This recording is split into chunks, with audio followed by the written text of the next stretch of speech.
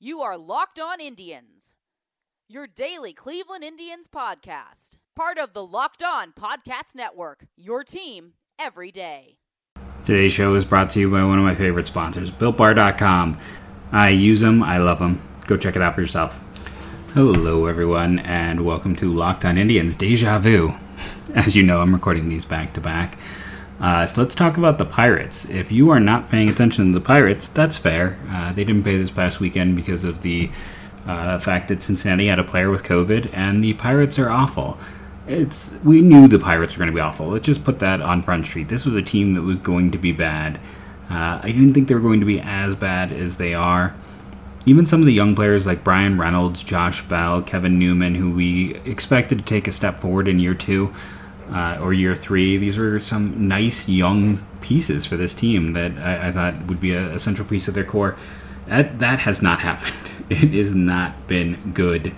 Colin Moran has been pretty solid for them. Eric Gonzalez, the statistics don't bear out, but his baseball savant data is crazy. Hard hit percentage, top 2%. Exit velocity, top 8%. Expected batting average, top 3. Expected slugging, top 2. Expected weighted on base, top 3.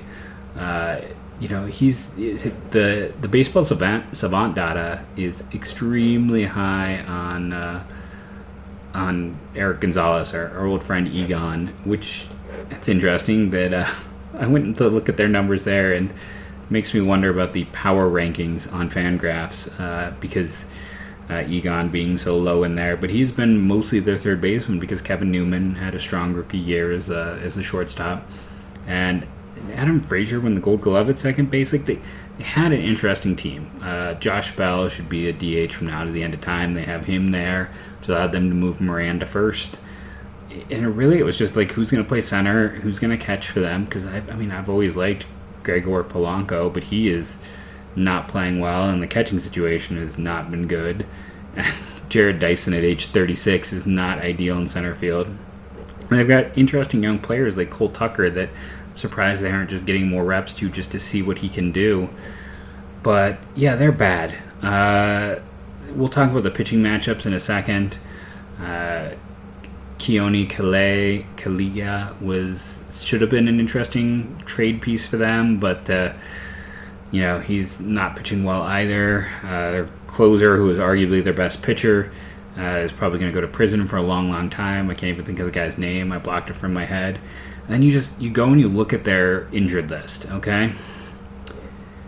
James Taillon, Tommy John, again. I believe that is his multiple Tommy Johns for him. If not, it was another massive surgery. Joe Musgrove, who, as you recall, was like with Colin Moran. Those are the two big pieces for Garrett Cole. Triceps inflammation. Mitch Keller, who has just not put it together after being a highly rated prospect and a highly drafted kid. Side discomfort. And Chris Archer with their disastrous trade, thoracic outlet syndrome surgery. Oh, and that's just their starting pitching. Nick Birdie, the high pick, one of those Birdie brothers, elbow discomfort. Kyle Crick, who they got and was pretty effective in their pen from San Francisco, the former top prospect, strained lat. Michael Feliz, who had been effective for them, strained forearm. Clay Holmes, another strained forearm. Oh boy. Yeah, and then you look at the Pirates, their issue on top of just the bad trade is they haven't got a lot from those recent draft picks. Their minor leagues are not exactly overflowing with talent. Cabran Hayes is one of those guys who is probably ready to go for them now, but they don't see a reason to push him. O'Neal Cruz is the largest shortstop you'll ever see. I think he's listed at like 6'6", 6'7". I like Travis Swaggerty as a draft pick. Tajane Thomas at number 4. Remember, he was the other player along with Egon in that deal for Luplow. So there's the chance even if Luplow returns to form, that's going to end up a bad deal just because of how good Thomas has improved in the minors. I love Nick Gonzalez. That was a fantastic pick. Quinn Prester was a solid first-rounder, like a secondary first-rounder a year ago. And Brennan Malone was one of the primary pieces in the Marte deal. Again, a deal that I thought they were a little light in their return on. But we'll see. It's for a team that's this bad, I expect the minors to be better, and they sold off most of what wasn't nailed down. It just, they really missed an opportunity, and I shouldn't laugh because the situation's so bad, but they nearly traded their closer, held on to him, and he's one of the worst human beings on the face of the planet. So it worked out poorly for them, just in terms of asset management. I would have traded down everyone who wasn't nailed down. I think this team is pretty far away from contending. You keep maybe the young core.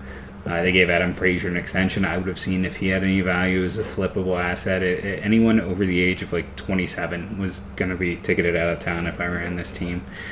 But I do not, and we'll see. Maybe they can flip Eric Gonzalez. He continues to hit like that. Maybe the Indians will want him back. He did have some experience playing outfield in Cleveland as well, so who knows? I'm surprised they don't have him try in center field, because Gerard Dyson is not the answer there. Pitching-wise, should we get into the pitching matchups, or should we do our position-by-position reviews? I think you know how this is going to go. I am excited. The one game I can't wait to watch is the first game of the series on Tuesday, because there's that off game Monday. JT Brubaker. Now, if you're not familiar with JT Brubaker, that's fine. He is a University of Akron pitcher, and he, along with Joey Havlicek, were both taken from the last year that Akron had baseball. At the end of that season is when, kind of out of nowhere, the program got canceled. And Brubaker was a 6th-round pick, but he got $250,000. He got a big bonus. He got the biggest bonus of any pitcher in the MAC that year. Pat Light, who was this huge 6'9" lefty on the team, was kind of the big guy in terms of draft talk at the start of the year. Unfortunately, took a baseball to the head, a line drive, and knocked him out for most of his senior season. And Brubaker got that opportunity to step into that role, and he just ran with it. And I thought it was a great pick by the Pirates in the 6th round, and they went a little over slot, I believe, at the time. And Brubaker's in the majors, so that pays off. When your 6th-round pick gets to the majors, that is a good draft pick. Akron has not had a huge history of success. Chris Bassett is pretty much taken the greatest zip of all time label, and he's run with that. I'm blanking on the Kent State pitching coach, which is awful because he's a fantastic pitching coach. He was Akron's greatest player of all time before. And there's been a few other guys through the years, but Bassett's running away with the title. But it's awesome to see Brubaker here, see him pitching, just to make that. I'm not sure where he's from locally. I should probably pull that up, actually, and see if he's got some kind of greater tie to the area. No, he was born in Springfield, Ohio, and went to Tecumseh High School in New Carlisle, Ohio. So, yeah, an Ohio kid through and through. Anytime he's not facing the Indians, I will be rooting for JT Brubaker. That matchup is a rough one against Carrasco for him. Now, Brubaker, this is just his 2nd start. Will be his 4th game in the big leagues. Very small sample size, just 8 innings, but the performance has been good in those 8 innings. And again, it's not really much you can judge him on, but it's going to be a clear advantage for the Indians in that one. Let me go over to the next matchup. Is Aaron Saval. I had this correction. I think it's Savali, not Saval. It's Savali against Stephen Brault. Brault's another guy I got to see in my time in the minors, and we'll get more into that in a moment here. As I mentioned at the top of the show, our primary sponsor is Built Bar. They are releasing their new line of products, and I am really hoping that I get that free trial set like they did with the last one. I've mentioned how I moved. I went in and changed my address in our company, whole big to-do, before I've changed my credit cards, before I went and did a change of address with mailing, just so I could better get the shipment of Built Bars if we get another free sample. I love this product. I think they're delicious. I pack them with me all the time. It is a product I believe in and I use daily. Right now, when you go to BuiltBar.com, you can try their new products and use the promo code LOCKEDON to get 10% off your order. If you do that soon enough, they estimate within the first week they'll be out, but you'll get a free cooler in addition to that 10% off. So go to BuiltBar.com right now. I'm curious to hear if anyone does try these new flavors. I can't buy any until I finish off my current stash. So tell me what you think of the brand new flavors from BuiltBar.com and use that promo code LOCKEDON. So we got the one Stephen Brault, and I was confusing him at first with another pitcher that I saw, who I'm blanking on his name, who was this gigantic hard-throwing righty, which is the complete opposite of Steve Brault, who's a 6-foot-tall left-hander with fringy stuff. But he was a former 11th round pick by the Orioles, and since he's come to the Pirates, he's been given the opportunity to pitch for them. 113 innings last year, 91 the year before that. He's not been league average, but he's not been replacement. He's been usable. Probably if you're a good team, you look to upgrade. If you're a team like the Pirates, he's totally fine. And the last pitcher is Trevor Williams, who he always stands out in my mind for two reasons. One, I did not understand why the Marlins spent a second-round pick on him. Now he's proven me wrong. That's a thing that I totally blew, because the fact that he has pitched all the games that he has in the majors shows that, it was a good pick. He's had almost 100 games in the majors, and 87 of those being starts. He had 2017 and 2018, he was over 2 in terms of his WAR, so he is above league average. And the other thing that stands out with Williams is he was traded for a coach. It's like when Ray Serge, I think was his name was, or Serge, like S-E, if you know about him, he was like the Pirates guru, who could fix every pitcher, except for he stopped being able to fix the Pirates pitchers and eventually was let go. But his understudy, the Marlins wanted him so bad that to make him their pitching coach, the Pirates got Trevor Williams from them. And he's turned into a reliable, mid to back end starter for them during that time.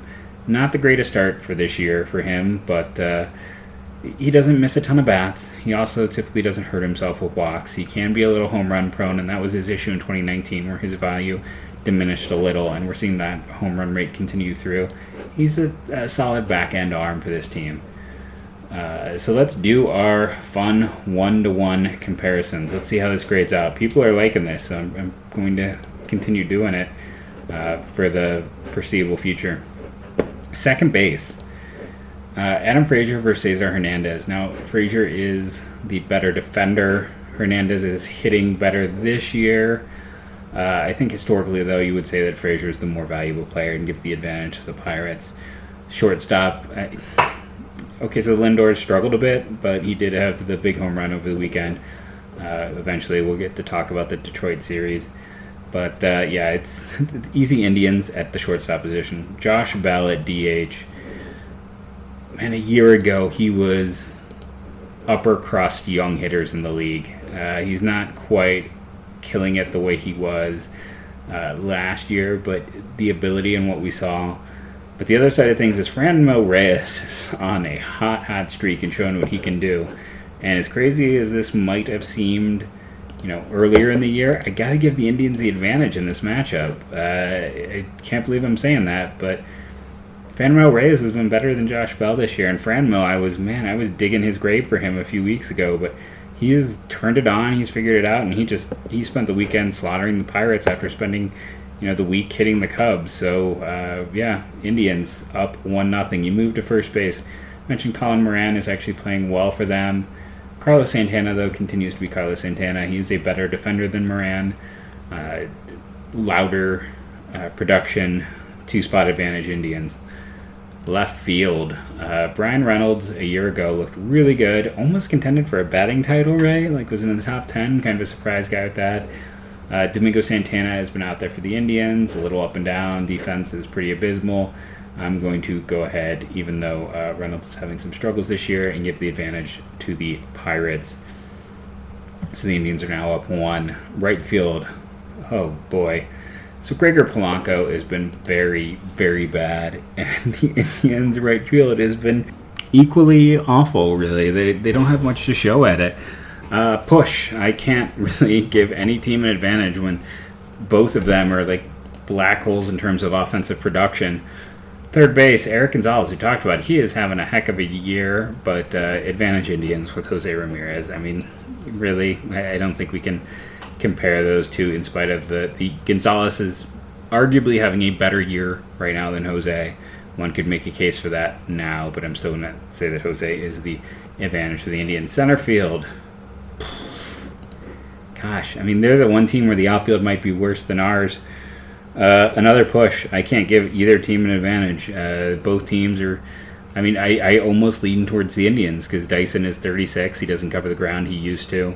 So the Indians with Delano DeShields, would win through defense and speed. So that might be enough. I mean, I know that's crazy, but that might be enough to win that matchup. I think I'm going to go back and give the Indians an advantage. There is a way that they are the better team. That gives them a 3-point lead with one push and the catching position. Again, they're just so bad at catching. It's like, what do I do? How do I make a decision? I think the Indians' catching situation is worse. As crazy as that might be, I watched them nearly give away Saturday's game because they had a catcher interference. That alone, on top of the complete lack of production, makes it so I give advantage Pittsburgh. So that gives a 3-2 advantage. The Indians have the advantage in every single pitching matchup. Derek Holland and Chad Kuhl are their other two starters. Brault has been arguably their best pitcher this year and has had their best performances of late in that second matchup for the Indians. But since he is going up, it's a rough weekend because they have Carrasco, Savali, and Bieber. The Indians have the advantage in every single game. So advantage starting pitching, Cleveland Indians, and bullpen. You're facing a 4-14 team. It's advantage Indians again. This is just not a good team on any level. And they should be, right now Richard Rodriguez, I need to go dig into him. He's been their most effective reliever. Like, they should be, he needs to be traded. Like, they need to trade every little piece, get every bit of value they can conceivably get, figure out how to bring more to this team. Now, Rodriguez, I wanted to go dig into him. 2019 was not kind, but 2018 a 1.3 WAR, working for the Pirates out of their bullpen. So there's some history of success there with him. Again, if they can flip him, and he's having the year this year, what went wrong for him in 2019? The strikeout rate went away compared to 2018, and the walk rate increased a little, and the home run rate took a big jump. So that's what you see with him now. I don't know if they will move him, if any team's going to be that interested. But more my point is, this is a very bad team. Pittsburgh Pirates are a team that should be in contention for the first overall pick for next year. That is not necessarily going to be Kumar Rocker. It could very well be, but I see a lot of people making that rush to assume. I think the top of next year's class is quite strong, so I would not just assume that it's going to be Rocker. It looks like a really nice top end of the class in terms of value and interesting players. Rocker could easily end up being that player, but I think the Pirates are kind of putting that ground in to get that first overall pick, and this should be a 3-game sweep for the Indians. They should continue their hot play of late. This is an easy matchup. Bottom line, this is where you have to get fat on the bad teams. This is where you go, because you had 3 against Detroit. You had, on top of the 3 against Detroit, you had the off days. You're getting the most off days they're probably going to have all year.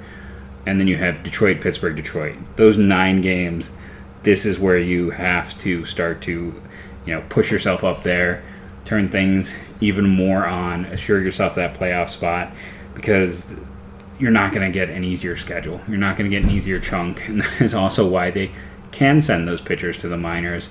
It is interesting that Fangraphs, even though nothing has been announced yet, has Plesac and Clevenger as starters for Friday and Saturday. I don't know if that's necessarily going to happen. They might not come back anytime soon. They might need one starter, so you see one of them. But yeah, there'll be one change, because after the off day, it's then a bunch in a row. So they're going to need that 5th starter. So it'll be interesting to see who they do call, how they get things aligned with Minnesota coming after this.